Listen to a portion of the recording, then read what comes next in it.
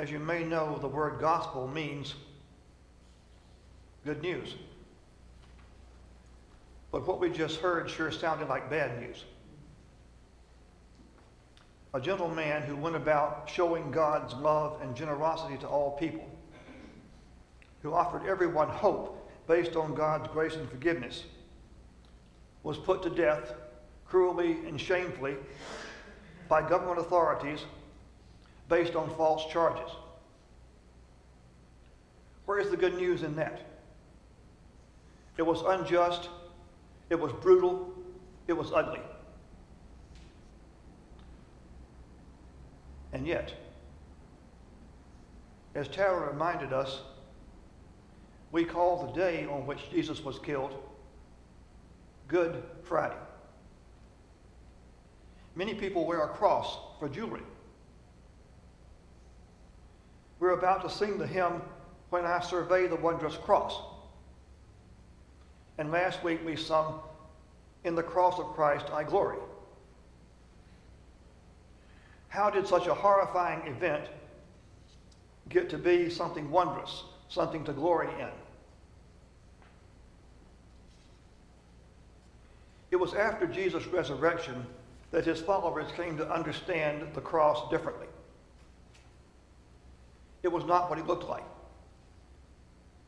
At first it appeared that Jesus and the kingdom of God that he proclaimed were defeated, destroyed by the powers of evil. But the truth turned out to be the other way around. The cross was actually a sign of God's final victory yet to come over the forces of evil and death. As we look around today, we don't see that victory yet. Obviously, evil is everywhere.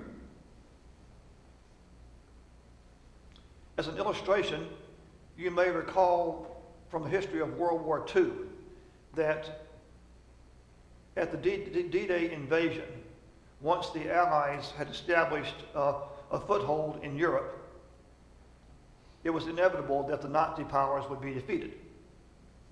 But it took many months of more fighting to make that victory happen.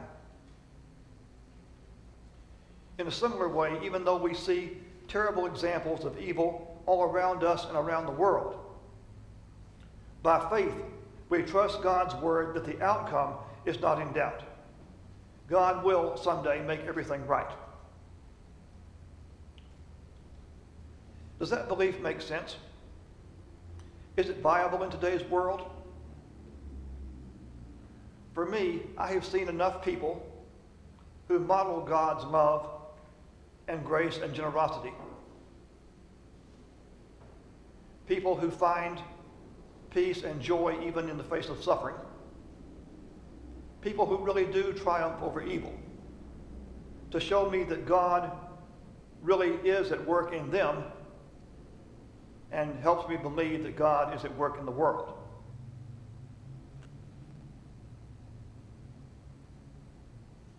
The cross was also an example of how to suffer with grace and patience and trust in God. Jesus' followers would need that example, for in the years to come, many of them would experience terrible persecution. But they could look to Jesus as one who had already been there and showed them how to endure it. And by taking the sin of the world upon himself as he died, Jesus paved the way for all of us and the entire creation to be reconciled to God. The cross was the foundation of God's plan to redeem the world through Jesus.